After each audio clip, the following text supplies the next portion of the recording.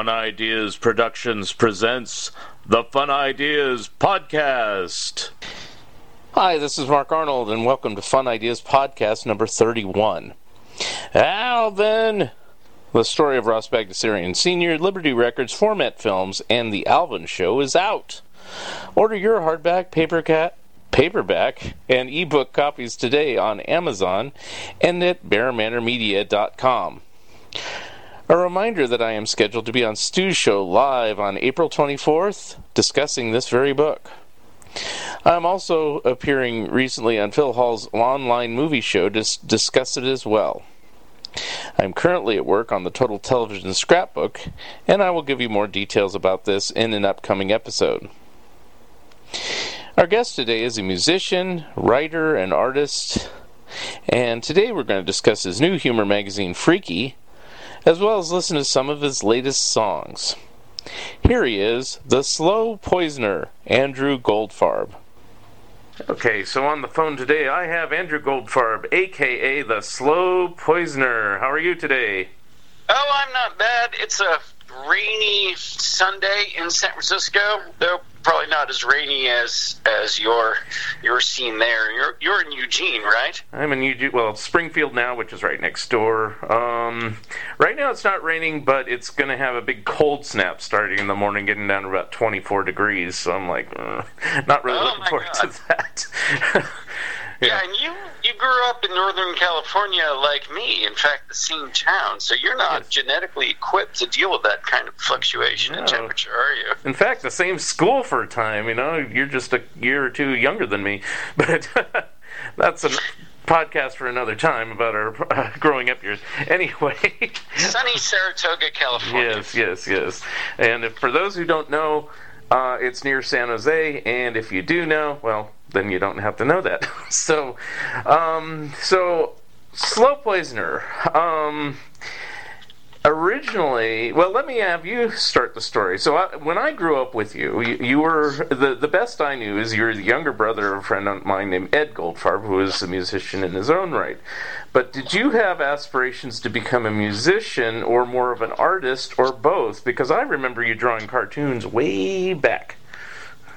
Yeah, well, my brother was a musical prodigy. In fact, he continues to be. He's now the soundtrack guy for Pokemon. Oh, wow. I didn't even know that. That's what he does. And so, yeah, he was a musical genius, and in the way siblings can be, I had to adopt my own area of expertise to compete, so I got into art. I had some natural ability at it, not the same way my brother was with music, but I used to draw a lot of cartoons. I had a kind of comedy superhero named Superfunk that I would draw. He had a big F on his chest, and I'm not really sure what he was about beyond that. But in some ways, my style has remained similar. I was really influenced by Mad Magazine. Yeah. And so I think Sergio Aragonis and Don Martin were probably my earliest cartoon influences. So I was drawing as a kid. I was cartooning, and then I also had a real interest in horror films, which was inspired by two things. Probably Famous Monsters of Filmland. Yeah. The first issue of which I got while I was in Foothill Elementary School. And also, Creature Features was on late-night television at that time, Channel 2, yes. KTVU, was all coming back to me. So I was into horror movies for those two reasons. Mm-hmm. Not so much into music at that time, but it was actually by way of horror films that I got interested in music, because I took a trip to Berkeley, probably when I was about 13 or 14 years old, and saw all the punk rock flyers that utilized horror imagery. On the telephone poles, there was all kinds of punk shows being advertised, and one of the bands was Fang, who turned out to be kind of notorious. But their flyers had these cartoons of skulls, and some other bands like the Angry Samoans used actual horror film stills. And so it was on their advertising and their album covers. So it got me interested in punk rock because of the horror movie connection. Mm-hmm. And that was where, and then once I heard punk rock, I realized, wow, anyone can do this stuff. That's when I got the motivation to actually kind of form a band and play the bass at first, and then guitar and write lyrics and that kind of thing. So that's how I got into music, and then the art was a natural adjunct to that, because I started drawing my own show flyers and band stuff, and then in doing so, the art matured a little bit, got a little creepier, I would say. And the two have naturally gone together ever since. Any musical act needs a lot of art to go with it, and so I've always drawn my own. Mm-hmm. And eventually, kind of around the late 90s, I got sort of serious about it in doing underground cartooning. Mm-hmm. But at the same time, I was doing music as well. And then for the past 15 years or so, they've become very entwined, where the music and the art go together. The art has a big role in the stage performance. It's very theatrical. I use a lot of props. I build giant monsters. And some of the cartoons reflect themes that I address in the music as well. In a way, I'm just trying to get more for my money, where if I have an idea, I'll do it as a song and as a comic. And where I see a lot of your comics, and you've introduced me to this, is a freebie humor magazine, which I honestly don't know if it goes nationwide. It certainly does up here in Oregon and down there in California, but called Pork. And which is no more, I'm sorry to say. I didn't know that. I got like the 31st issue or something. I thought I just hadn't seen one in a while, or whatever the issue was that I saw last. Oh. Yeah, so they stopped a few months back. They said they were stopping, and right after that, the poor editor had a stroke. I don't think it was related, but he died briefly and then came back to life. So he's kind of a superhero wizard in that respect. Wow. But I saw him a few weeks ago, and I asked what happened with Pork. And the problem was that they had no place to carry it anymore. So many of these small mom-and-pop stores, like the rock and roll boutiques and record stores and comic stores, have shut down in recent years due to Amazon, that there's no place to distribute a free weekly or get advertising for it. Wow. Or it wasn't a weekly, it was a quarterly, but a free paper, you know what I mean? Yes. Mm-hmm. Yeah, and there used to be tons of free papers in the old days, like BAM and, Tower Records Pulse, and of course there's no Tower Records anymore either, or any Bay Area Music Awards either, but... Yeah, Pulse was actually... Tower Records was very important as a distributor of small press, because they had stores all over the country, and you could get your zine, or weird comic or something distributed that way. It's definitely gotten tighter in many respects to try to pull something like this off, although I am wading back into those waters doing my own magazine, Freaky. Yeah, and in a way I've picked up, to some extent, where some of that Pork vibe left off. I'm continuing my advice column as the Slow Poisoner, and finding a home for my cartoons and some other folks as well in that. But yeah, Pork was great. It was an interesting mag in that it also had one foot in the past. A lot of the graphics were reminiscent of the sort of 70s rock and roll style of kind of like the Ramones and Punk magazine, but definitely was covering a lot of new stuff as well, which I thought was really cool. I mean, it's always a question for me of how retro to be or how forward-thinking. Yeah. Well, they even used the Piggly Wiggly Market logo, except I think they added an eye patch on them or something like that to make them different. Is that correct? Oh, is that from Piggly Wiggly? Yes, it is. I grew up with Piggly Wiggly. Yes, we're all West Coasters, but I do know about it. Yeah, it's an East Coast thing, so... Do they still exist? Is that? I don't know. Somebody would have to tell me on that. I didn't know Pork didn't exist, so probably Piggly Wiggly has gone the way of Pork. I don't know. I'll have to find out. out. One Piggly Wiggly in my life. It was probably while I was on tour, and I was in whatever part of the country has those. And I remember it kind of being like stepping back in time, which was cool. So, I guess, we'll do it this way, since I kind of asked you beforehand, but we'll do it now. Let's listen to one of your songs, and maybe you could tell me about it. This might be my favorite one you gave me about 8 songs to listen to, and we're going to intersperse them throughout the show. This one's called The Witches Are Watching with Their Thousand Eyes, and I actually like the beat. It's got a great beat. You can dance to it. It should be a #1 hit on American Bandstand next week, but tell us a little bit about it. How did you come about with this title? And that's a Trump-inspired number, or more accurately, that was a protest sign at the first Women's March. That was what the sign read: "The witches are watching with their thousand eyes," which I thought was just a great, protest sign for the Women's March. Whoever came up with that, and probably owe them some non-existent royalties.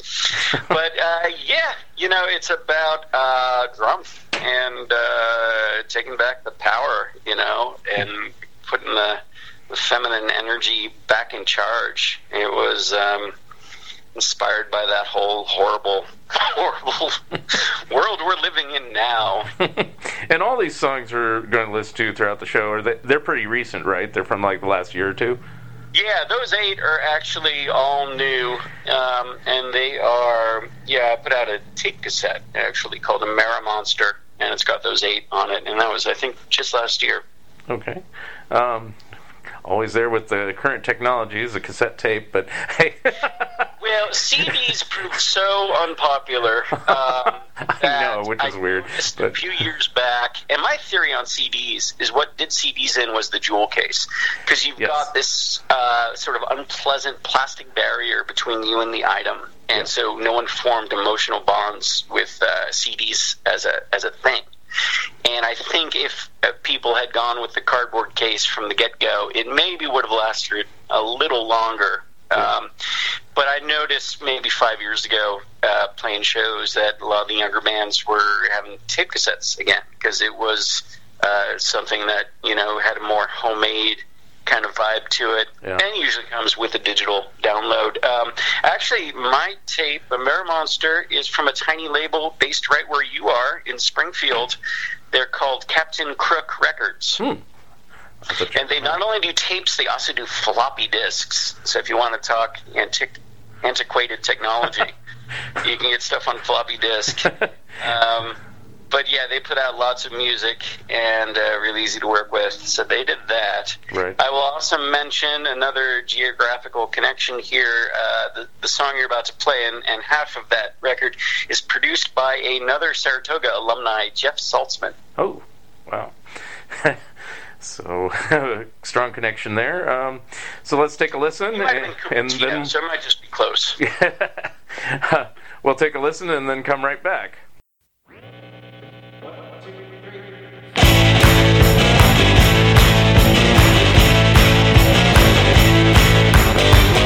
We see the syphilitic shrinking obelisk, the white man's wilting dick. We see through dangling jowls of CD game show trolls the smiling lie of the televised hive. The witches are watching with their thousand eyes. Witches are watching with their thousand eyes.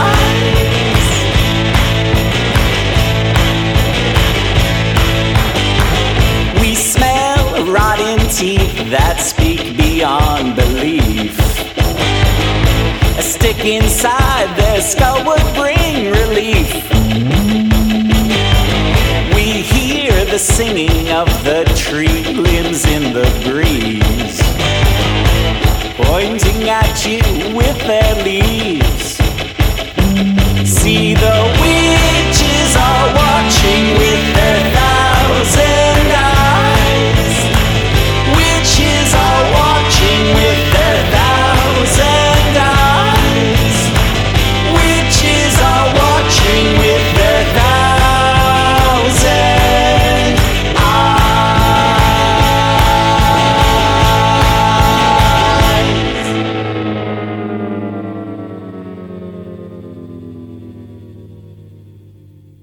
So that was the song. That really, like I said, that was my favorite. Went by so fast. Yeah, I know, it went by so fast. Actually, that's one question I was going to ask you. A lot of your songs are only like 2 minutes or less. A lot of times less. Why is that? Is it just the punk vibe that you like to do short kind of songs? I just think we need more short songs. I really tend to dislike songs that are 4 or 5 minutes long. I feel like you're just not editing yourself.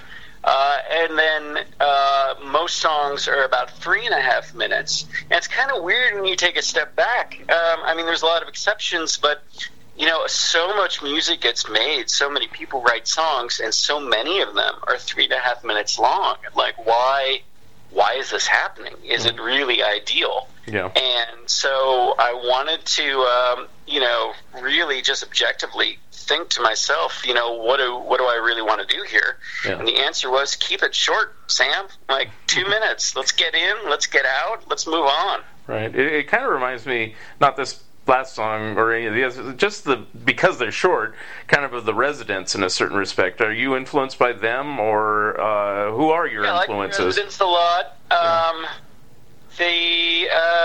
Well, let me think. Influences. Going back, I mean, I'm influenced by a lot of sort of theatrical rock and roll. So Screamin' Jay Hawkins is a big influence. Mm-hmm. His English counterpart, Screamin' Lord Sutch, is a big influence. A lot of music from that era, 50s and 60s music, had to be short because the songs had to fit on a 7-inch. So they tended to be briefer. Other things I'm into, I like glam rock a lot. I think that's a big influence on the production on the song we just heard, the hand claps and kind of stomping beat. So I like T-Rex and David Bowie and things like that. I was influenced by punk, not so much by the music as sort of the do-it-yourself attitude and kind of budget rock aspect of it, of, you know, make it yourself, sell it cheap, and have fun with it. The Doors were a big influence, too, for their kind of arty aspect and sort of moody vibe. And that tied in also with my horror movie interest. I like things to be a little spooky around the edges. I just think it makes a more interesting lifestyle to have some ghosts and witches involved when you can. Garage rock, a lot of 60s influences. But the brevity, I just felt like there are too many songs that go on a little too long. Attention spans are short these days, too, including my own. I think one way to work with that is to sort of keep stuff succinct. And I see a lot of Pat Boone influence on there, too. Pat Boone. I don't know. I just read this really interesting article just a while back about people's opinions on whether he should be in the Rock and Roll Hall of Fame. And it was really divided, you know. Ouch. Hey, if the Monkees aren't in there, you can't have Pat Boone. That's my opinion. But are the Monkees still not in there? Still not in there. I think they all have to die for them to. Great, and I know you're a big Monkees fan, but man, I mean, those records are excellent, and they're so damn funny. I mean, the Monkees are just a great group. I feel like now, finally, I mean, when it's probably a little too late, they're getting the respect they deserve, you know, of not just being a put-together band. But hell, I mean, The Clash was a put-together band, too. Well, once I learned about the Wrecking Crew, then I said, wow, all bets are off. I mean, Monkees and everybody should be in there. Heck, the Chipmunks should be in there, you know, because it's like, what difference does it make? I mean, all of them have the Wrecking Crew band playing on the back of their records. Sonny and Cher, Frank Sinatra, Beach Boys even, you know. It's like, well, why are the Beach Boys in the Rock and Roll Hall of Fame if you go by that? So. Right. They are, right? Yes, they are. The Chipmunks should be, too. The Chipmunks are amazing. Yes, and that's my next book, but that's another story for another time. Are you familiar with Rocktober magazine? Have you heard of that? Yes. Jake Austen? Yeah, he was a big champion of the Chipmunks and the Monkees. That magazine actually contributed to kind of widening my widening my own perspective as to what was good music. Previously I'd always dismissed things like Kiss, but Rocktober makes good points about the enjoyability of some of these sort of less esteemed artists. Yeah, well, I mean, my musical tastes expanded since I was younger. I mean, going back to the school days, you don't know this, but, my biggest influences were 60s music and Beatles, of course, which I still love. But that's kind of where it began and ended. I was kind of like, in the early 80s, I was like, the 60s music was it. There was nothing else that was any good. And friends at school kind of teased me about it. And then I started picking up on things like Thompson Twins and Art of Noise, and people were like, what? Mark Arnold likes some current stuff? What is going on here? And I go, well, it sounds creative again. It's like, now I do respect 70s music, and I do respect stuff that came out before and after and other genres now, but there was a time where I just said, ugh, 70s is all disco beat. I can't stand it, and that's where my taste went. So, yeah, the late 70s were a little dodgy as far as mainstream music, and I remember that era of the early 80s. There was a lot of interesting things happening, and then towards the late 80s, it got sort of boring again as we sort of gravitate back towards a Grateful Dead / funk rock aesthetic. It was the grunge, which is different than punk. And let's listen to the next song on the album. This isn't really an album, but you gave me 8 songs, so I'm calling it that. Are these in order of how they appear on the cassette, or no? Or are they just random? If Amera Monster is what you've got next, then it's in order. It is. Okay, so this one's very punkish sounding. So is this designed to be kind of a more punk rock sounding song? Yeah, again, influenced by recent events to some extent. So, a little anger seeped in. And, on any of these songs, what comes first, the words or the music? Usually the title comes first, like sort of the vibe of the song and the title, and then the music and the lyrics sort of come out of that slowly. Okay. Well, let's take a listen to Amera Monster, and then we'll be right back. The USA is a haunted house built on a burial ground.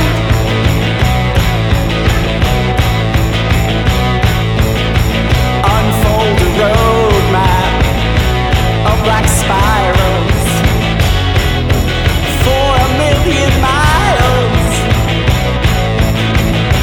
Drive a hatchet back past creaking shacks. This damn place is a mirror maze. The USA is a haunted house built on a burial ground.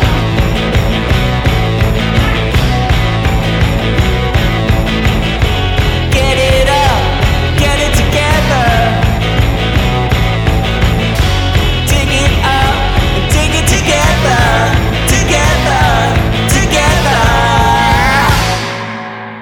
So that was Amera Monster, very punk-sounding song by the Slow Poisoner. Any other words to say about that particular song? Well, this is from last year, and last year I did a tour of the Midwest. I got as far as Michigan from California, and I brought with me a giant papier-mâché golem. Are you familiar with the Jewish myth of the golem? Yes, and I've seen that silent movie at least. I don't know if they did later versions, but I've seen that one. Yeah, that's a great movie. That was a big inspiration to me as a kid. And the myth is that in medieval times, the Jewish village was threatened by the Eastern European government and under attack, and to defend the village, the rabbi created a giant clay man that he brought to life by inscribing mystical symbols on the clay man's forehead. And then things turn wrong, as it always does when you create a giant monster. Yes. But the golem was a creation with defense in mind. And I made one myself out of paper mache, and it breaks down into little pieces, and I would assemble it on stage in between songs. And it's the Amerimonster, designed to save America, basically from sinister forces within ourselves, and has red and white striped pants and blue stars on his face and torso. And so this song went with that. Once the Amerimonster is fully erect and comes to life with glowing eyes, I launched into his theme song. I've seen photos of it. I haven't seen you in concert for a while, but it kind of resembles like a robot or something like that, kind of like Marvin and Hitchhiker's Guide to the Galaxy or something like that. That's what it kind of reminded me. Okay, all right. Yeah, the look of it has kind of a Jay Ward sort of style, so it's got that sort of cartoonish. Okay. History. So I noticed that, but I didn't know it was applicable to this particular song, or if it was just something you just happened to pull out at one point for entertainment value. But I guess it's for both. Yeah. Yeah, a little bit of both. So you mentioned going on tour. Where do you typically tour these days? All over the country, or just selected spots, or where do you go? Well, I've got a day job, so I don't do it all the time, but I tend to go out for 2 or 3 weeks during the summer. And lately I've been doing the same circuit each year, because I've sort of got the venues that I know and audiences that I know, and it tends to be around the middle of the country. I get out to Wisconsin and Chicago and Michigan, Kansas City, St. Louis, places like that. I also go up north to Portland, and I go down south to LA. And I get into Arizona a little bit. Just anywhere I can kind of manage to wrangle a gig, really. Okay, yeah. Because I've only seen you, I think, in San Francisco. And I know you've been up here, but Portland is still a couple hours for me sometimes. But one of these days I'll have to make the point to go either north or south to see again. So yeah, I go to Southern Oregon. I do Medford and Ashland. I've had a little trouble lining up shows in Eugene, but I'll keep at it. I imagine eventually I'll be successful. All right. Try the Wow Hall. I don't know if you can get in there, but that's a little big. That's more for the big name. I don't know. Well, I could have said what's that other place? I don't know. the big movie theater, the big stadium up there. No, I don't know. Anyway. Wow Hall is more accessible, but still not accessible to the likes of me. But maybe someday. You never know. All right. Or there's the Hi-Fi Lounge. That's pretty small. There we go. Okay, but I will make a note of that. Yes. The Hi-Fi Lounge. We could talk about it offline. But anyway, I did want to ask you this before we play another song here. So you call yourself the Slow Poisoner, but you started out, you actually had a group, right? It was the Slow Poisoners, plural. And how did that come about, and why did it break up? Well, it never really broke up. It just got smaller. Okay. And I like to, generally I don't give the whole story so people can just use their imaginations, being the Slow Poisoners and the band Whittling Down. But around 1996, I started it. The name of the band came from a book, a sociology book from the 19th century called A Memoir of Extraordinary Popular Delusions and the Madness of Crowds.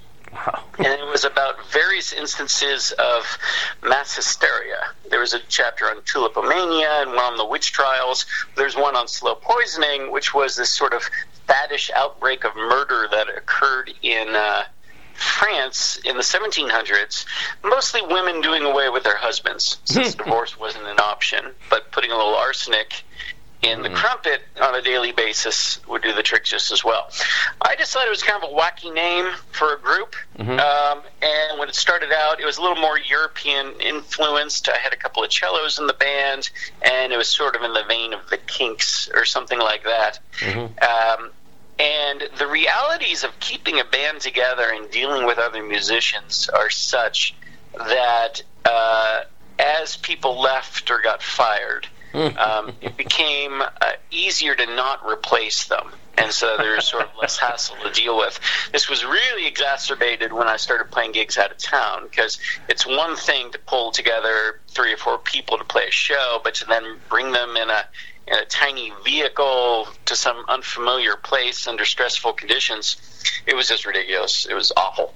So it went down to a duo for a while, and that was cool. But I also admired the singularity of vision that a one-man band can have, where there's just no one. If you get some fool idea in your head, like let's make a giant golem and take it on the road, there's no one to stop you. There's no one to say, that's ridiculous, man. And as a result, you wind up doing more stuff. Uh-huh. Now, did you come up, with, like, you have kind of like this, you can explain it better than me because it's your instrument. It's like a drum machine type instrument. Well, you just play a bass drum while you play guitar, or, but don't you have, like instruments you kind of created to kind of give the semblance of more players than you have? If that's well, the kick drum is just a regular kick drum, but I've attached sleigh bells to part of the beater of the kick drum, so that there's a kind of jangling sound that occurs, almost like a tambourine is playing along. Okay. That's an old one-man band trick that another one-man band showed me how to do. And some people get really into it, and they'll have like shakers and stuff attached as well. Mm-hmm. But I found just some sleigh bells gives it a little bit more of a voodoo sound. Yeah, that's what I was implying. I was kind of driving at that because I remember that it wasn't just a beat. It had more of a sound than just one thing. So. Yeah, there's also a technique I've kind of developed when playing the kick drum where it almost sounds like a kick and snare, in that some of the beats will be louder than others. So you can sort of go soft, loud, which is sort of like kick, snare. So it gives you a little bit of that rock and roll propulsion. It gets me out of the folk ghetto. I discovered early on that it's hard to get people to pay attention or care to anything, really, which is fair enough. But especially these days, people would rather just look at their telephones in general than do anything, right? So if that's going to happen, I need to pull out all the stops in order to at least use that phone to take a picture of me. Mm-hmm. Which I have. There you go. Let's look at one other. I'm looking at it, but we'll be listening to it. I'm looking at the title. Another song that's on the new. Does this have an album? Have a name? This cassette album? A Mirror Monster. Oh, it is a Mirror Monster. Okay. Yeah. Because we'll talk about all your other albums, or most of them, after this one. But this one's called Garbage Groover, and there's a part of this I really like. It kind of sounds like it's done underwater or something like that. So let's listen to it, and then you can tell me after the song, how you did that. I got a knife that's got an eye. Big foil ball glows like the sunrise. Swag silk shirt for skeletons. Tin star, sure loser. Suck up the garbage groover. Flash crash, get sticky. Living in a hole is tricky. Yeah. Rolled up in a magic carpet bomb. The clouds that drift along, asking, can I get $1 for this song? Tin star, sure loser. Suck up the garbage groover. Flash crash, get sticky. Living in a hole is tricky. Dismal dandelion. Boysenberry wine. Tin star, sure loser. Suck up the garbage groover. Flash crash, get sticky. Living in a hole is tricky. Tin star, sure loser. Suck up the garbage groover. Flash crash, get sticky. Living in a hole is tricky, yeah. So that was the song Garbage Groover. And so, yeah, there is a part of the song that sounds like it's underwater. How do you do those type of effects? That was studio trickery. Even I don't know really how that happened. Okay. That was one of those moments where the producer, so to speak, just started twiddling some knobs and pulling out some weird boxes and made that happen. It might have been the effect of a rotating speaker, like a Leslie speaker, if you put your vocals through it. And John Lennon did this, I think, on one of the tracks in Revolver, where it has that sort of underwater quality. So I think that's what it was. I think the vocal was fed through a Leslie. Okay. And the Leslie is a rotating speaker that people use with a organ to give it a kind of vibrato type sound. Mm-hmm. Okay, yeah, because I'm always fascinated when sounds are done like this. I went to this radio convention I went to last year, but I went a few years ago as well, called SPURDVAC. It's down in Southern California. And they recreate live radio performances on stage. And they did The Shadow, and I never really thought about how The Shadow's voice was done, but they have this special microphone attachment that makes him sound like he's, The Shadow knows, I can't even do it, but, it's like, and I go, wow, that's really neat. So I'm always fascinated on real weird, interesting sounds on something, and so that's why I wanted to ask you about that. These days, a lot of that can just be done digitally. Yeah. You just dial up a plug-in, and it has the Shadow setting. Right. But it's much more fun to do it for real if you can. Which is what they did. And that's what they do. They have the sound effects. They have people slamming a real door and walking footsteps and gravel and stuff like that. So, now, when you're doing your recordings, first of all, I guess you record in San Francisco at a studio there. Where do you record? I go all over. The stuff that we're playing today, the first half was done in Portland, actually. Oh. Jeff Saltzman's studio, and then the second half was done in Los Angeles at a friend of mine who had kind of a haunted house, and we set up in the living room and did stuff there, and that's got a percussion player on it as well. And so you write all these all by yourself, right? Or do you ever have help or anything from anybody else? Because you didn't give me any writer credit, so I wasn't sure if you composed them all yourself. Me. Those are all me. I do occasionally do cover songs, but none of these are cover songs. Right. But are you open to suggestion? Like when they did that special effect, was that the engineer saying, "I think we should do this" or something like that? Or you knew going into the session what you wanted it to sound like? That actually was, and it's interesting that we're talking about this particular part of the song. That was the engineer's suggestion. Okay. And actually, I wondered if maybe it was too much, that it was kind of distracting in its gimmickry. But you seem to like it, so who am I to say?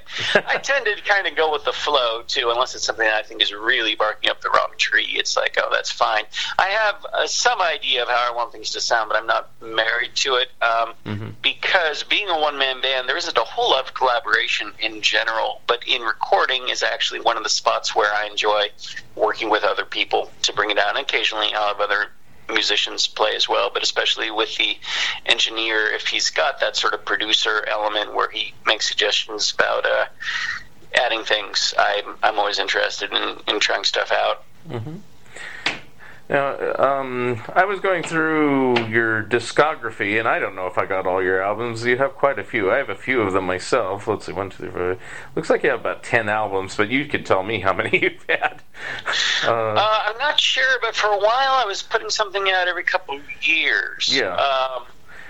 It's I think I've maintained like every 2 or 3 years I've been doing that, and so this would have been since before the turn of the century. Oh, okay. So they've added up somewhat. I don't know if it's 10. Okay.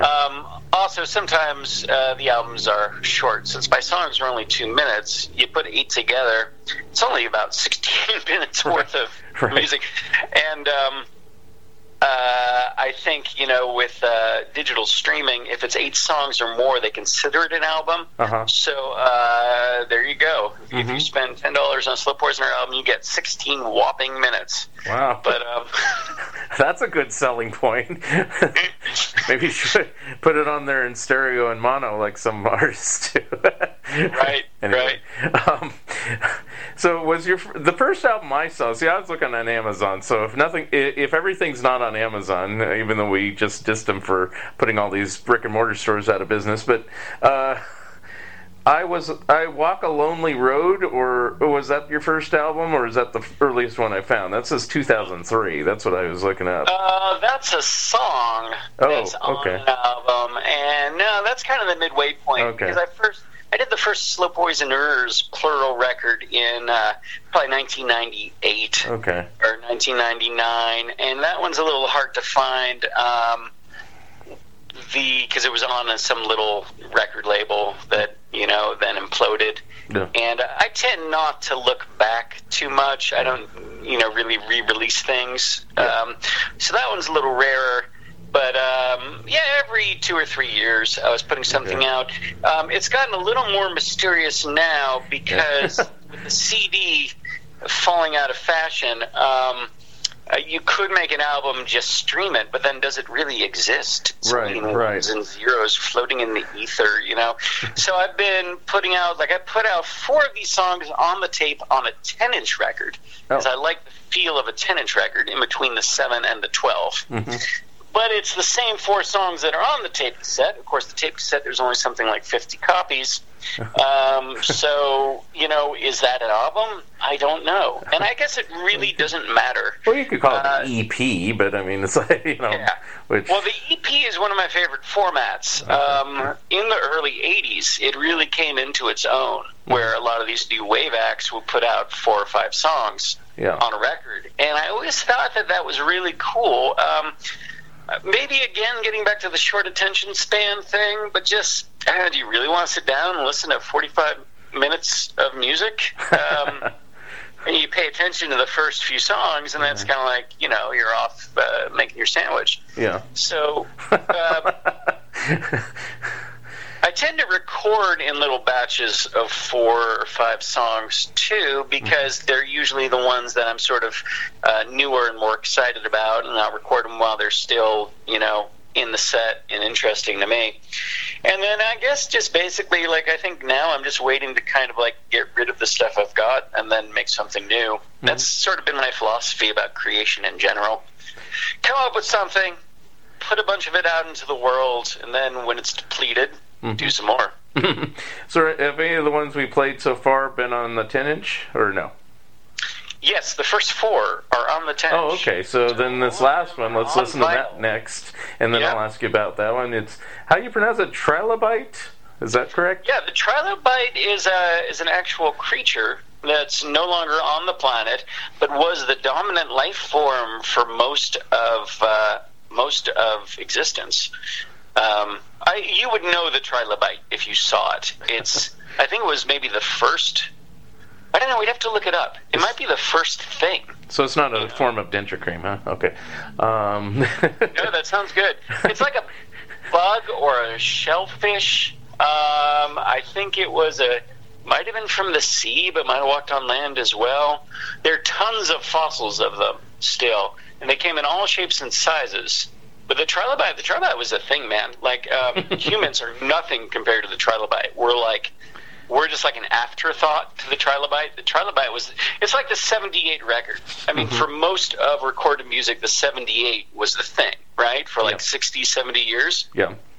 And then you screw around with LPs and, cassettes and CDs or whatever. But really, the 78, if you were to stop now in history and look back on recorded music, the 78 was the thing. That was most of it. Oh. The trilobite is that to sentient life. Or I'm not sure how sentient the trilobite is. I don't think it was doing a lot of thinking. But most of Earth time belonged to the trilobite. Now, I'm not a scientist. I'll have to do more research on that. Yeah. Which leads me to the question, you're mentioning 78. So have you recorded any of your music on 78 just for a kick? Yes. Oh, wow. I did have one 78 made of a couple songs. Actually, I Walk a Lonely Road was one of them. We had a record release party for a CD, but in order to, or just as a joke, I brought up a Victrola and played one of the songs from a 78. How about cylinder recordings? Go that far? What's that? Cylinder recordings? Solo? Nope, that was the only instance. No, it's like, where am I here? So let's listen to Trilobite, since I kind of lost my train of thought here. Okay.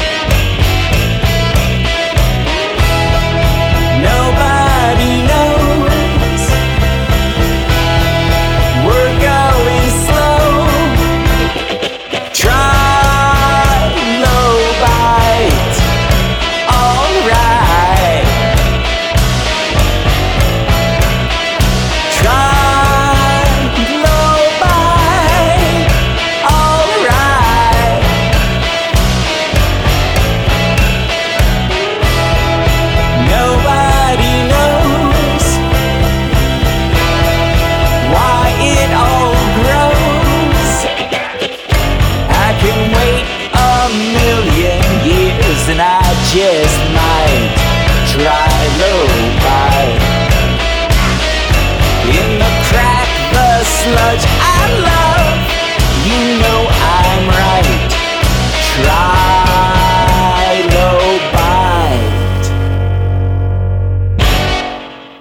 All right, so that was Trilobite, and the question, or the thought I had about this particular one is, I noticed that there's a lot more instruments on this than some of the other tracks, where they're kind of sparse instrumentally.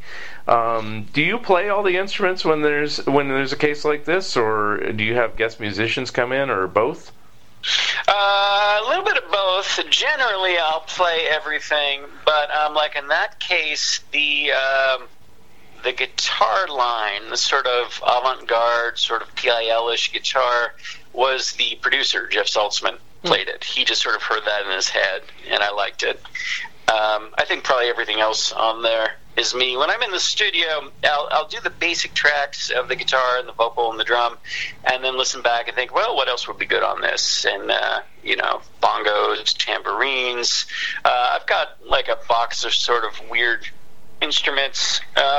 For example, let's see here. Let's listen to the sound of the vibroslap. Okay. Oh, I've heard those. Did that come through? Were you able to hear that? Yeah. It's kind of a so that's the vibroslap. Semi-springy, woody-sounding thing or something. Yeah, and it actually is made of some springy wood. But interesting thing about the vibroslap, the inspiration for it was the jawbone of a donkey. And in fact, I'm going to play the jawbone of a donkey. For real, I have a donkey's jawbone here, and I'm going to play it for you. Hang on. I'm going to slap the side of it, and the teeth are going to rattle.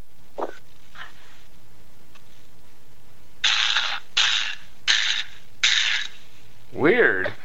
Yep, that was actual rattling teeth from slapping the jawbone of a donkey. Yeah, it almost sounds like a rattlesnake, and like it's slower, not so fast, But if you shook it, I suppose it would sound kind of like a snake rattle or a baby rattle. Yeah, and that was, I think, the idea. That was a folk and country thing, probably before the advent of recorded music or electronics. Mm-hmm. People would use that.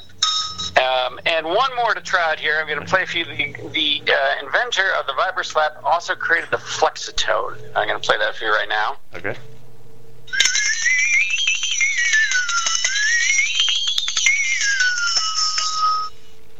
Okay, how did they make those? I love that sound, and they've used that for cartoon sound effects and everything. Yeah. How is that? What is it that's like metal that's bent or shaped some funny way? Okay. Yes, you're bending the metal while these little wooden balls are striking it. So it's got wooden balls on two little pieces of flexible metal around a larger piece of metal, and then bending that larger piece of metal gives you that sort of theremin-ish sound, similar to a singing saw. Same idea as the singing saw. Oh, okay. I should have you compose I should have you compose me a theme song for my podcast here and put that in. Yeah, Flexitone would go well for fun ideas, I think. So that's your next challenge. If you do it, I'll put it on there. And, I'll give you credit every week. But it's no pressure if you want to do it. Because originally I did have a theme song at the very beginning, and then when I started posting these on YouTube, it's like then they start saying copyright infringement. Because I was using "Stomping at the Savoy." I picture Raymond Scott being up your alley. Yes, I like Raymond Scott stuff, yes. And they used a lot of that in Ren and Stimpy cartoons, the original stuff, so yeah. Powerhouse and Little Tin Trumpet or whatever it's called. Okay, moving over to second side of the Amerimonster album. Now, these are only available on Amerimonster, you're saying, on the cassette, right? That's right. Yep. Or I guess streaming. And now, how would they get them streaming? Are you on? You said Spotify and stuff like that. I don't think Spotify's got this one, but the record label in Springfield put it out on Bandcamp, so Bandcamp has it. Okay, all right. That's the thing that's frustrating to me is like things. There's so many different formats, not just you, but other artists as well. It's like, well, you got the album, but if you want this song, you have to do a digital download, and if you want this song, you have to go buy it at Target, and if you want this song, you have to go over to iTunes. And it's like, just put out the entire album, please. Well, and I probably will eventually.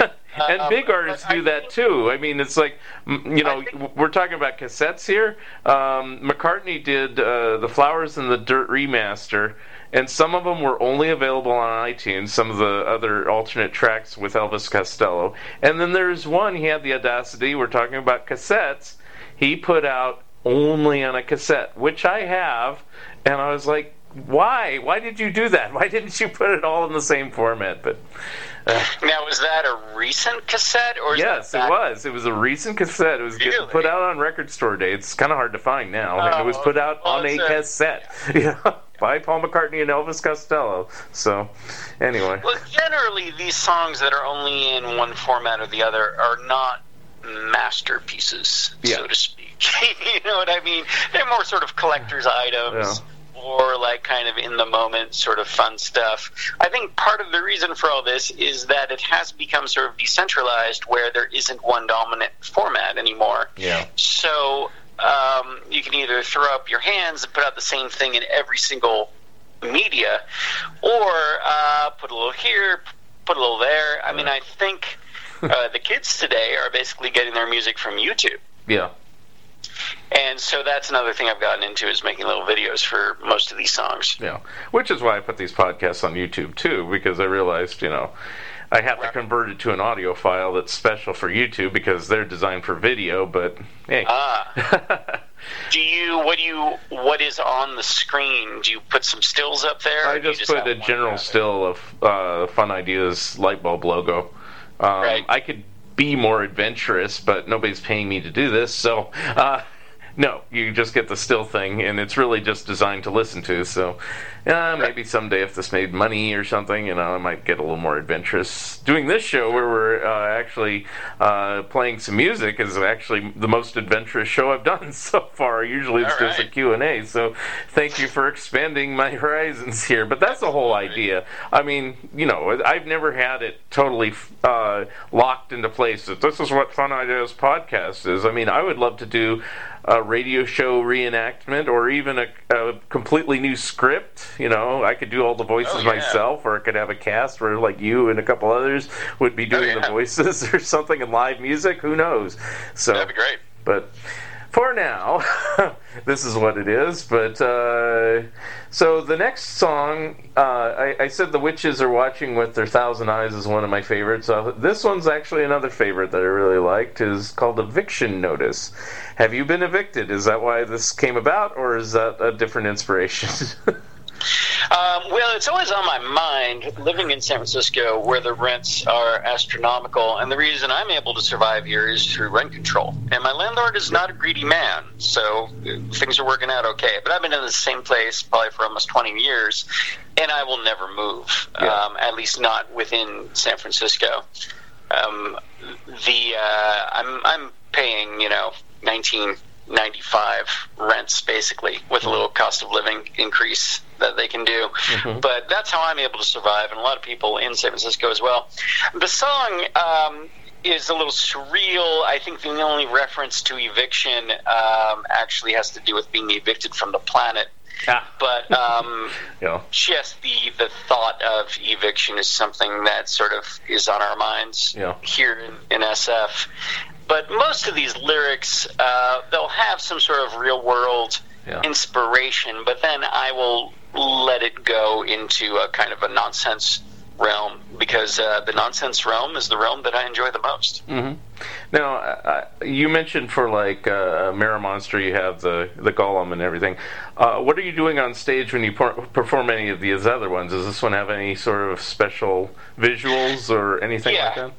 And I don't do it anymore, but what it had was a giant painting of a crab monster. It was actually from a horror movie, I think, called The Black Scorpion. And I just loved the look of it, and I painted it, and what I would tell people was that was my landlord. And then I play Eviction Notice, and always got a laugh. But in reality, my landlord's a really nice guy. And then you just stopped using it because it was too big of a prop to haul around, or you just changed? No, I just keeping things fresh. Every year I like to change the set at least somewhat, and I had spent a couple years with these large paintings that accompanied the songs, and so it was time to retire that, and they were getting beat up, and I think I gave most of them away at my last show. And now what I've got is an obelisk that I erect on stage, or at least that's the idea. I've only tried it out once, and it was a little problematic, but I'm going to hang in there, where I have images on these large blocks that I display, and as the set progresses, the blocks stack onto each other to create this large sort of pagan edifice. Yeah. You say, yeah, like, oh yeah, of course. So let's listen to Eviction Notice and come right back.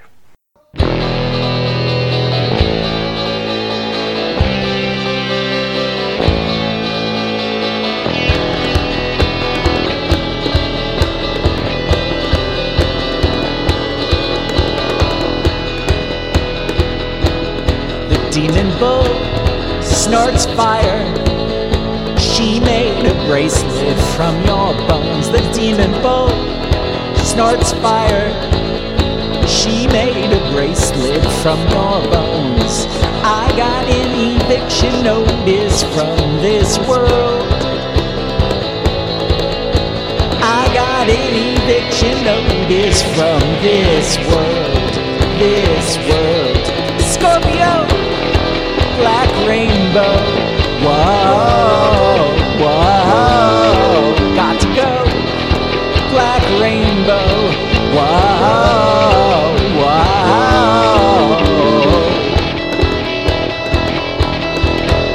Yes, we're bloodless. That's why we want yours. That's why we want yours.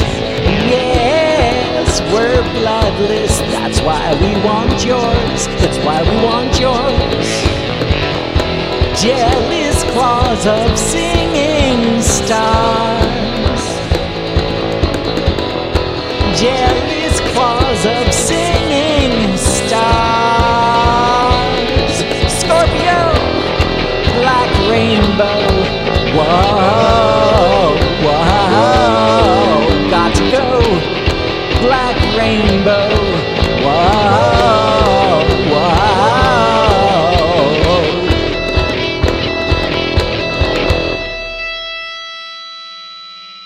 And that was Eviction Notice. One thing we were talking about right before it, just what you do on stage. Do you still do the bit, which I always liked, kind of like a throwback to vaudeville days? You put the name of the song on an easel so like everybody knows what song you're playing during the song, and then you changed it up for each song. You know, I haven't been doing that one, but I am thinking about going back to it, because one thing that was nice about that was then people could they knew what the name of the song was, and afterwards they could say, hey, I really hated that song. It was called blah, blah, blah.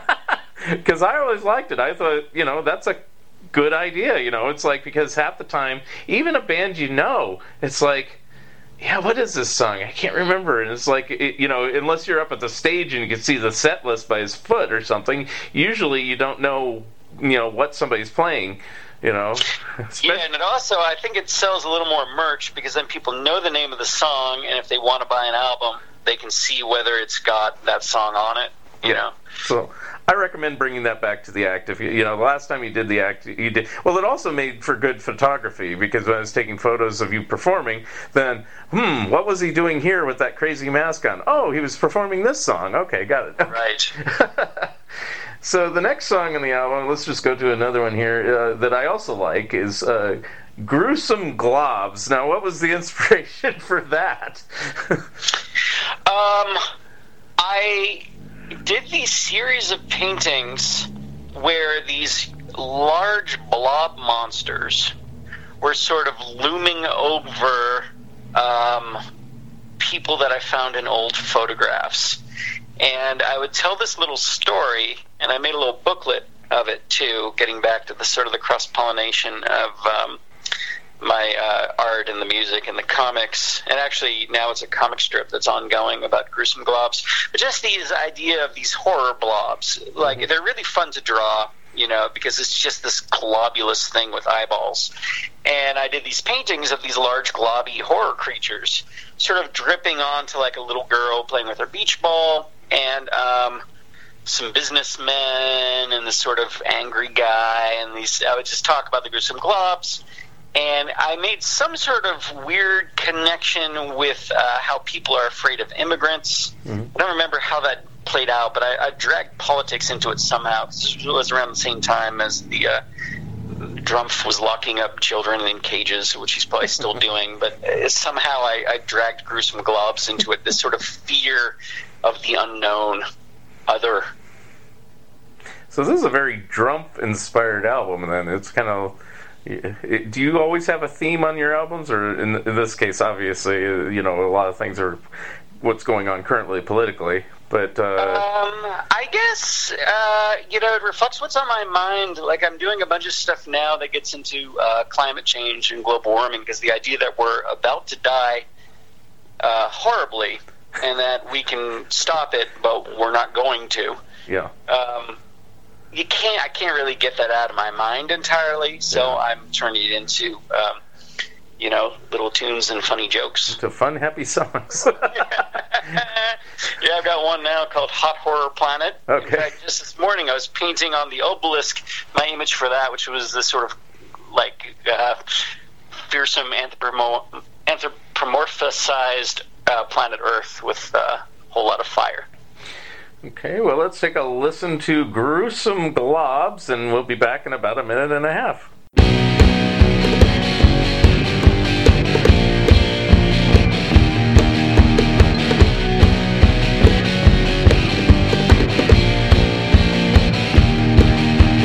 Gruesome Globs, Gruesome Globs, waiting in line at the dollar store. Cleanup needed on aisle 4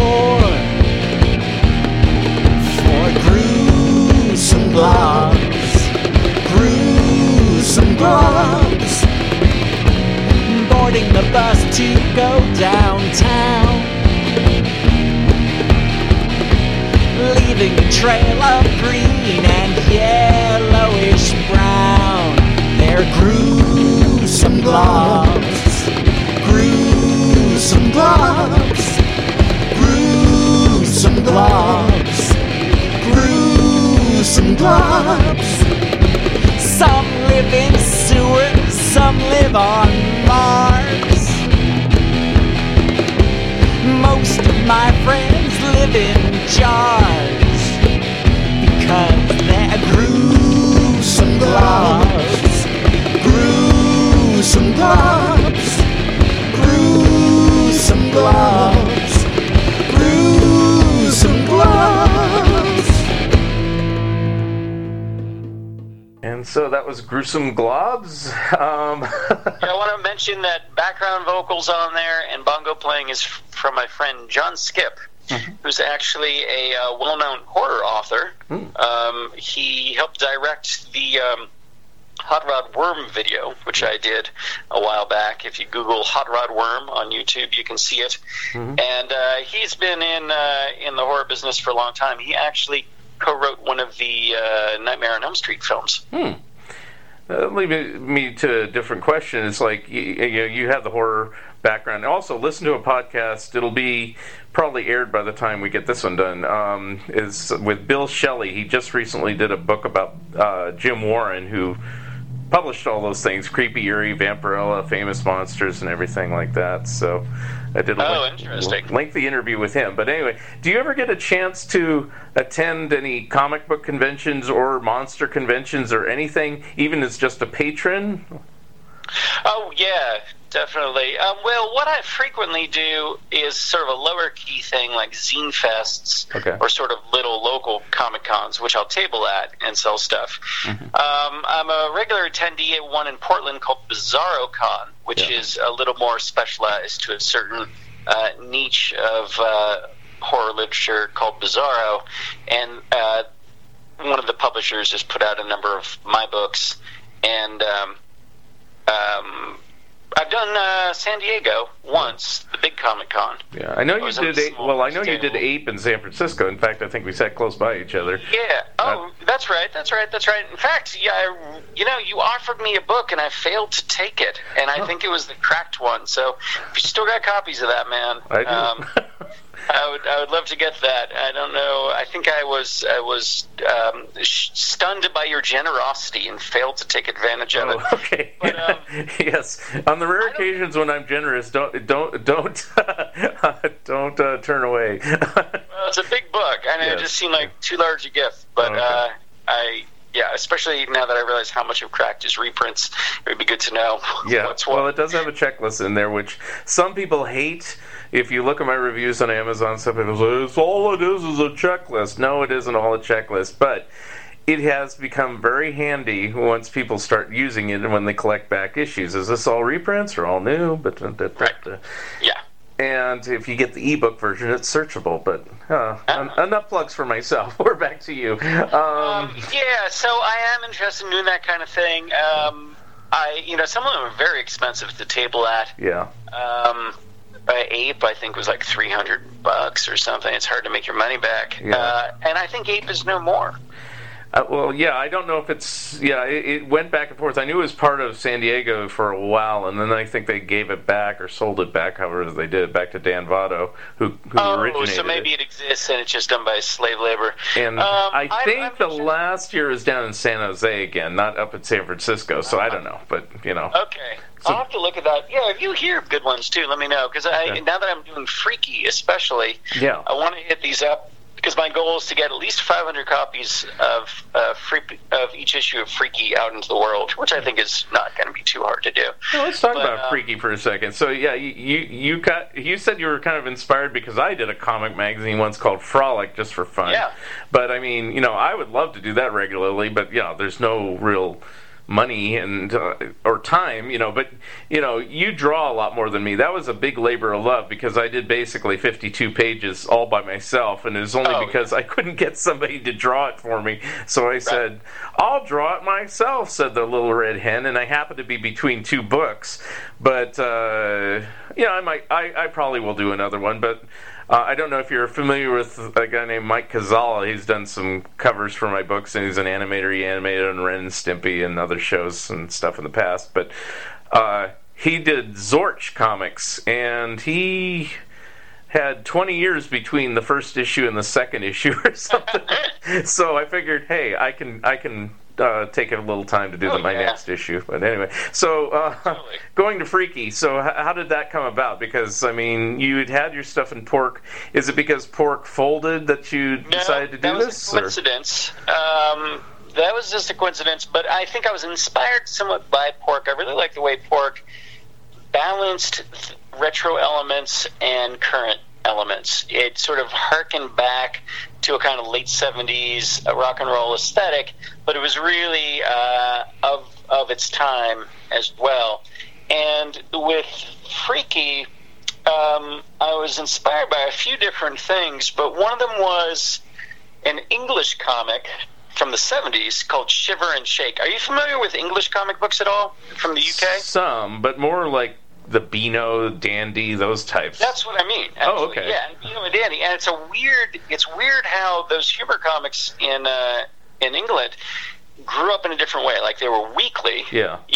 And the one I'm referring to, Shiver and Shake, was all kind of funny monster stuff. And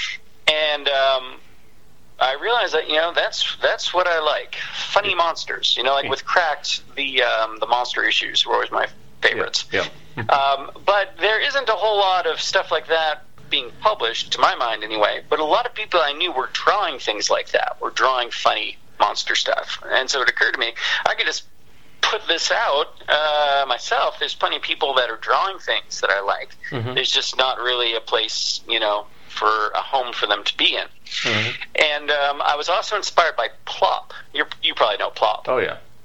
Published by DC in the 70s. Google it, everybody. Anyway. Yeah, so Plop was, it's sort of the same idea, like sort of funny monster stuff, a little surreal, a little black humored, and also some gag cartoons. And it was hosted by a trio of witches and warlocks that Sergio Aragones drew that I think came from House of Mystery originally. But that idea, and then the mascot concept, is also, of course, a thing with the humor magazines like Cracked and Mad, obviously. Right. And so I thought to tie it all together, it'd be cool to have, a character. And I took the look of the magazine from the sort of humor mag world with the logo and the mascot and the painted covers. Mm-hmm. So that was definitely a homage to Cracked and Mad and Sick, which is actually my favorite. And so the idea of doing... I eventually landed on doing it annually because that seemed to be the amount of time and money I could afford to put into it. With print on demand, in a way, things have gotten so much easier because I don't have to do 1,000 or 2,000 copies and have stacks of them sticking around. Because I didn't want to deal with Diamond or something like that. Have you ever dealt with Diamond? I don't think I'd ever deal with Diamond again. Well, I used to, but yeah, that's a long time ago. Yeah, who wants that? Yeah, I did my Harveyville Fun Times for 21 years and 75 issues. Yeah, so you know about this. And then I stopped, and then, the Frolic thing kind of came out of left field, and I did that, and that's the last thing I published, but, Right. But I figured, moving 500 out into the world somehow I could do, just doing these little Comic Cons or playing gigs, selling it, out of my merch box. I always found that selling comic books, and especially paintings, was a much easier sale than CDs or even records. I took up velvet painting as well, which we can touch on. But, so I got about 10 other people to contribute and put out the first issue of Freaky. Mm-hmm. And that was only a few months ago, but I'm planning to do it again at the end of the year. And you had other people. Thank you for posting that on the on Facebook as well. Yeah. I got a number of people that were really into it from there. Yeah. I'm posting regularly on the Cracked magazine page, and everybody goes, "What happened to Cracked? Do they publish anymore?" No, they don't publish anymore, and there's probably no chance of it coming back anytime soon. But my friend Andrew here, who's the Slow Poisoner, he published something, and then I just put it on there, and people went nuts. They said, "Wow, I want one." So I know you got at least 5 or 6 sales from that. I don't know if you got hundreds, but hey, anything I can do to help. I appreciate it. One thing I don't get into is satire, so to speak. Because that, to be honest, that was an element of those magazines that I never really liked too much, because this sort of making fun of things in the popular culture. Things in the popular culture aren't necessarily deserving of any more attention. So to sort of spoof current movies and current, singers and trends, it just didn't appeal to me. Well, also, it's kind of easy humor in a certain respect. Maybe so. As much as it's fun to bash Trump, it's easy to bash Trump, and that is kind of a little bit of a hang-up about current Mad. It's they do a lot of Trump bashing, and it's kind of okay, we get it. He's kind of a boorish guy, and he's easy to make fun of, but kind of move on. Mad used to be a little more innovative. Come on, it's of course the hardcore Trumpers say this, which I think is hysterically funny. I used to buy Mad when it wasn't so liberal. And it's when was Mad not liberal? Right. It started that way. It was supposed to be anti-establishment, but hey. I think, Bill, since the reboot, I think Mad is looking pretty good. I do like the current issues, but they kind of get a little Trumpish again, but it's okay. Bill Morrison's a friend of mine, and I like what he's doing, and I like it that they actually, in the current issue number 5, they said, well, we never did a parody of A Christmas Story 32 years ago, but we're going to do one now. And I said, I like that. They don't have to stick with established stuff, and they did a parody of Archie in the first issue, which kind of became a I know you were saying I don't really care for the parodies and satire so much, but that's kind of Mad's bread and butter. It doesn't have to be sure, and I think it's great doing classics like that, or like the Svengoolie one they did, where they touched on a number of different horror elements. I prefer that to the very specific ones where they're just going after one movie. Personally, I think they can drag Trump through the mud as much as they want to, and I will dig it, because that's a special situation, and they do it so viciously that I think it's great, but that's my opinion. Yeah. But for anybody who says, well, why don't they do it on Hillary? Well, they have put Hillary on the cover. But when she was running for president, now if she runs again and becomes the front runner, then, they'll drag her through the mud again. But it'll probably be somebody else because Hillary's kind of had her day. But anyway, not to be political. Let's do a song. Hey, okay. The next song in the album, we're almost to the end of the songs here, Candelabra Cadaver. And this almost reminded me of Casanova Frankenstein, in title at least. But where did you get this one out? You mean Casanova Frankenstein, the artist? No. Casanova Frankenstein was in Mystery Men. I think that was the name of the character. The bad. No, tell me more. What is this? Because I know a guy that goes by the name Casanova. Yeah, well, it's from Mystery Men, the movie, which was a comic book. Movie. Yeah. Ooh, not sure I'm familiar with it. When was the film? About 2003 or something like that. Maybe I did see it. Was it a superhero spoof? Kind of, yeah, sort of, yeah. Okay, maybe a John Buscemi or someone like that? I think he's in it, yeah. And William H. Macy and much of an impression. I can't even think of the actor's name who played Casanova Frankenstein, but I always liked that name. Anyway, so I thought of that one. It's about Liberace. It's about Liberace, okay. It's about Liberace. Now, why?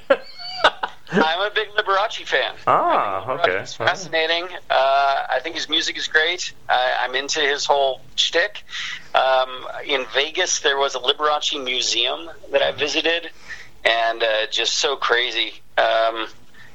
So it's a Liberace song. And one of the neat things, when I played this on tour this last year, I wore a candelabra on my head.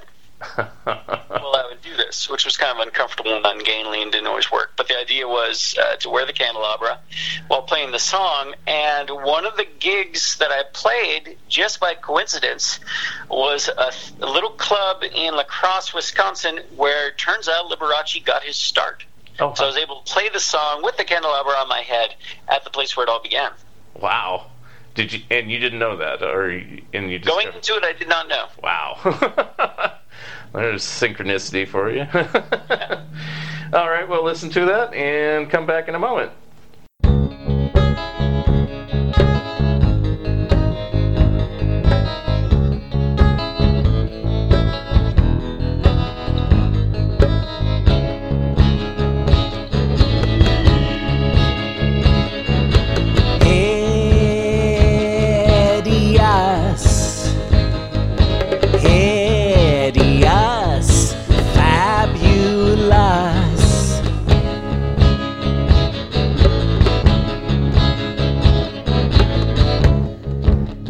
Lights still burning in the attic of a dead man's chest, secret threads.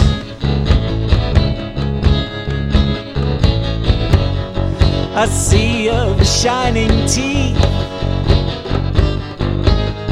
a glittering shirt sleeve,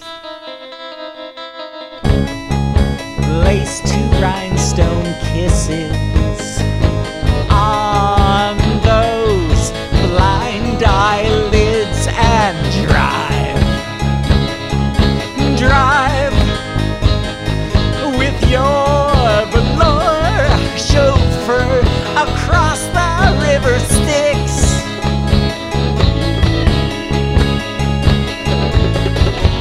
Popping creation pills in the pink electric church. The final flicker of your lewd jeweled boob tube glued.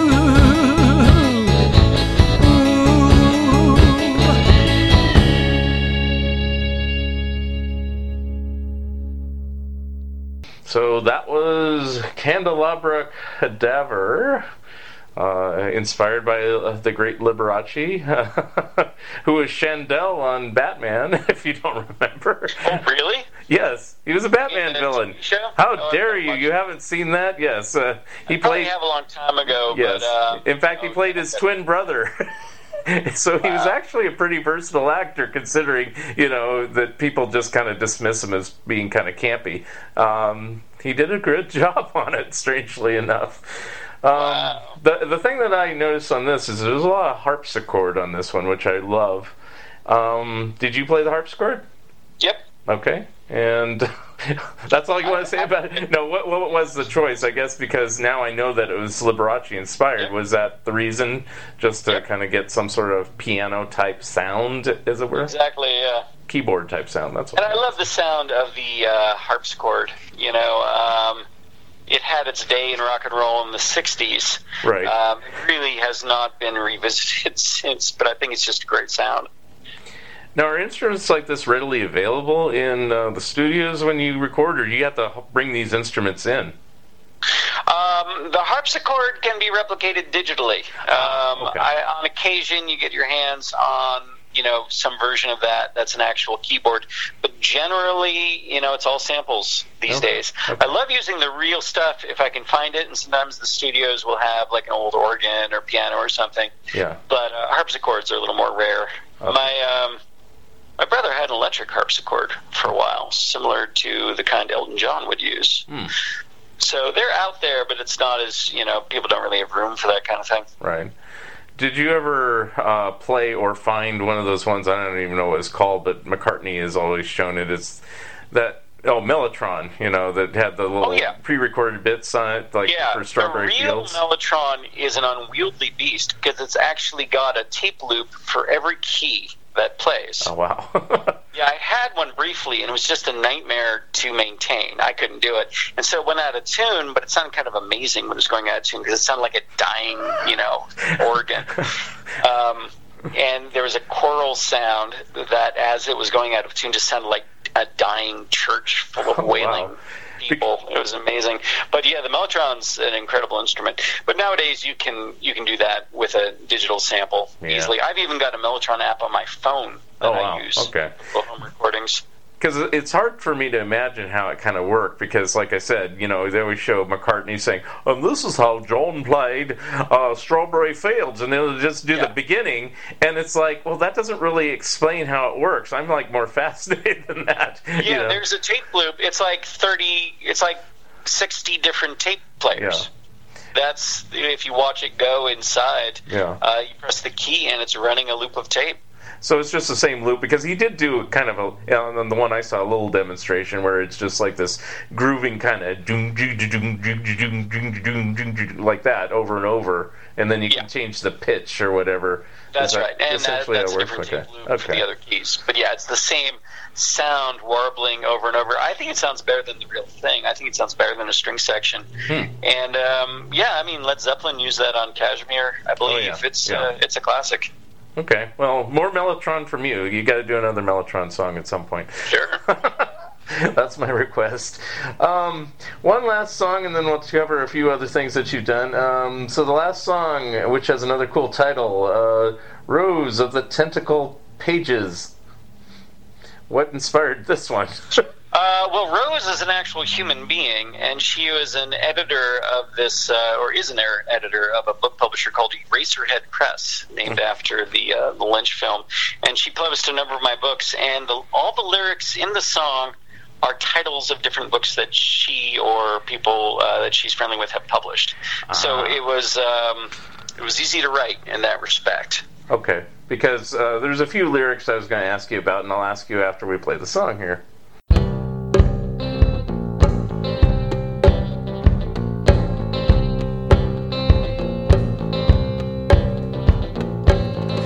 This eggshell earth splits open on the feathered wing of a unicorn. Pink rose in the pages, slithering tentacle caress in a house made of houses where the wolf woman says, ooh,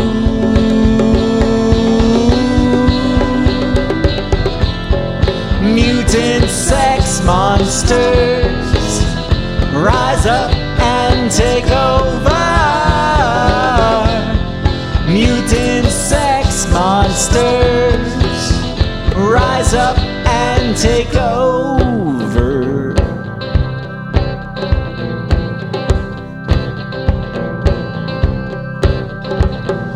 In this Skullcrack City, there's a light at the end. Down a haunted vagina with the ass goblins.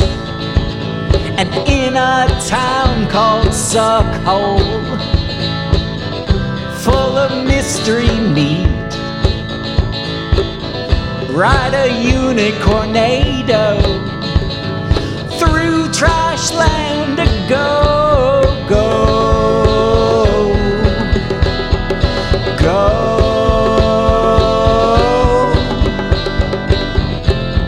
Mutant sex monsters rise up and take over.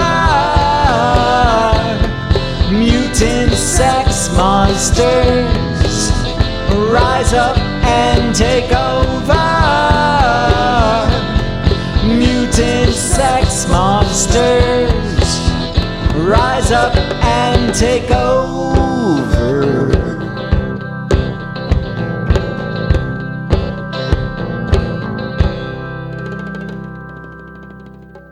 So, that was Rose of the Tentacle Pages. And so here's some lyrics that I listened to. One was Haunted Vagina. Is there a book called Haunted Vagina? There is, and it's by Carlton Mellick III, and it's a great book. It's a touching book. I bet. No, I'm just kidding. I totally recommend it. Carlton Mellick III. He's been writing weird books for many years, and he's actually how I got involved with this particular publishing imprint, because we were published in the same zine back in the real zine heyday of the mid-'90s. Mm-hmm. And he started this press, Eraserhead Press, with his wife Rose. And he also wrote a book called The Baby Jesus Butt Plug. I strongly recommend you look him up on Amazon. They've got all his books. Okay. Carlton Mellick III. He does not disappoint. And then another lyric I caught, which I guess is a book, Trash Can a Go-Go. Yeah. That is a book by Constance. Oh, her last name's escaping me, but it's really good. Trashland a Go-Go. Trashland a Go-Go, okay. Yeah. And now that I know it's all lyrics, I'll have to re-listen to it again and just kind of see what other titles are there. Because I didn't realize there were book titles. I just said, wow, this is kind of different lyrically. And so I judged. And then kind of like the chorus that's very catchy at the end is you got mutant sex monsters being sang over and over. And I almost thought, why isn't this called that? But, you said why you called it Rose of the Tentacle Pages. So. Yes, and actually the chorus, I guess, is not the title of a book. That was sort of my... just my... okay. Mutant sex monsters rise up and take over. I would have people sing along with it as I was playing it. It felt really good to be leading this chant, in a club of all these people singing mutant sex monsters rise up and take over. Very empowering. So that's the full album. So, but I have a few more questions about it and everything. It's like, when you create songs, you told me what inspires you and stuff like that, but do you tend to perform them live in concert first to kind of test it out on an audience, or do you just create it in the studio and just hope for the best? No, it works much better if I can play it on the road for a few months, because the kinks get ironed out of the song. Sometimes you learn that the song just doesn't really hold up.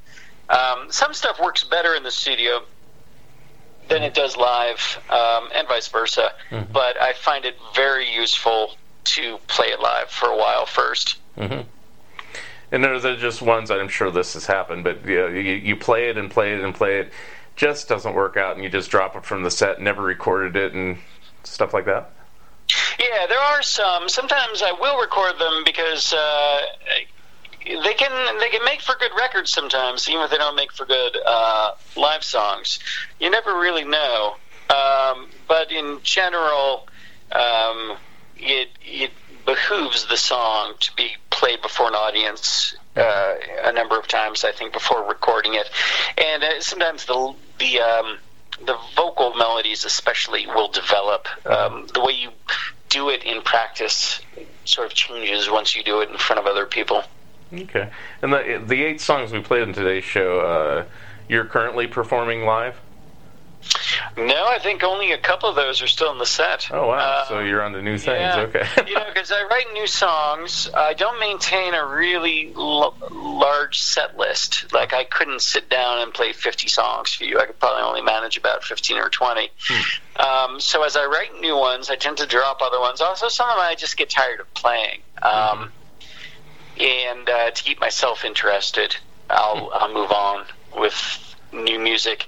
I think you can also tell with bands, like you see some of these groups that have been playing the same songs for 30 years, like Dylan. Like when you see Dylan play and he plays like a Rolling Stone, it just doesn't seem like he's that into it. He kind of rushes through the words, and it doesn't have the same, vibe that his newer stuff will. Yeah. That was my impression anyway. Well, I actually saw Dylan a couple years ago, and I will tell you the truth.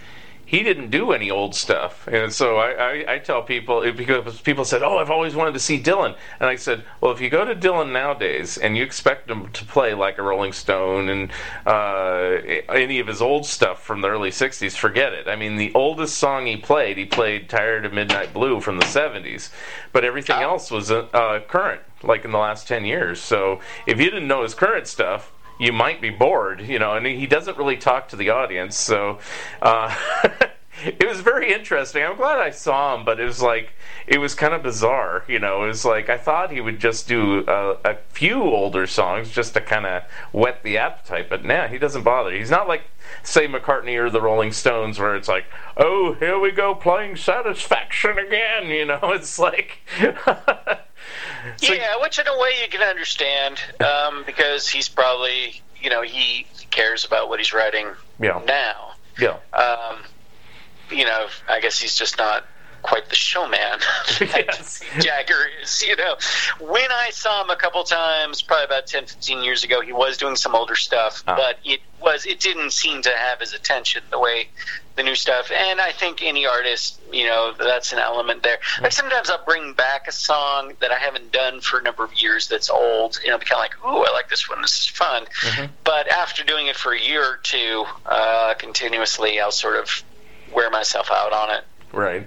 But you don't really have like a Satisfaction or Blowing in the Wind or something like that we have to hear that song, or we're... I do have one kind of where the song Hot Rod Worm, my video of it has gotten something like 10,000 views, and people that do know who I am tend to know that song, and I think would be a little disappointed if I didn't play it. Okay, and it's so you do have a song. That's cool. Yeah, because I was wondering, does the set list completely change, or do you keep a couple old chestnuts just for anybody who liked them or whatever? Yeah, I think that's the only must play that I've got. But interestingly, like I was practicing today, and I didn't practice that one because I just couldn't bear to play it again right now. Well, do you ever do anything in like completely different arrangements? Some people do that because who would know? I mean, if you just decided to do a totally different version of it, let's make it more punk, or let's make it more, I don't know. A little bit, yeah. I'm not a great musician, so it's not like I could, let's change the key, or let's change the time signature or the tempo. I'm just not that kind of guy. Okay. I will play around a little bit, like the vocal stuff is easy to change, where maybe I'll sing it a little lower or do the whole thing maybe a little slower, but not a radical reinvention. Okay. All right. Well, now I guess it's time to wrap everything up. So it's the proverbial plug time. So I mean, I guess plug your Freaky, plug your books, plug your comics, plug your CDs, plug your 10-inch 78 RPM records and cassettes, and where you're going to be touring. So go ahead. Yeah, I mean, you can find me on the internets. I think if you type in The Slow Poisoner, it'll come up. I've got a website, theslowpoisoner.com. Freaky doesn't have a website, but I post stuff on Instagram, I think under my own name, Andrew Goldfarb. Andrew Goldfarb and The Slow Poisoner.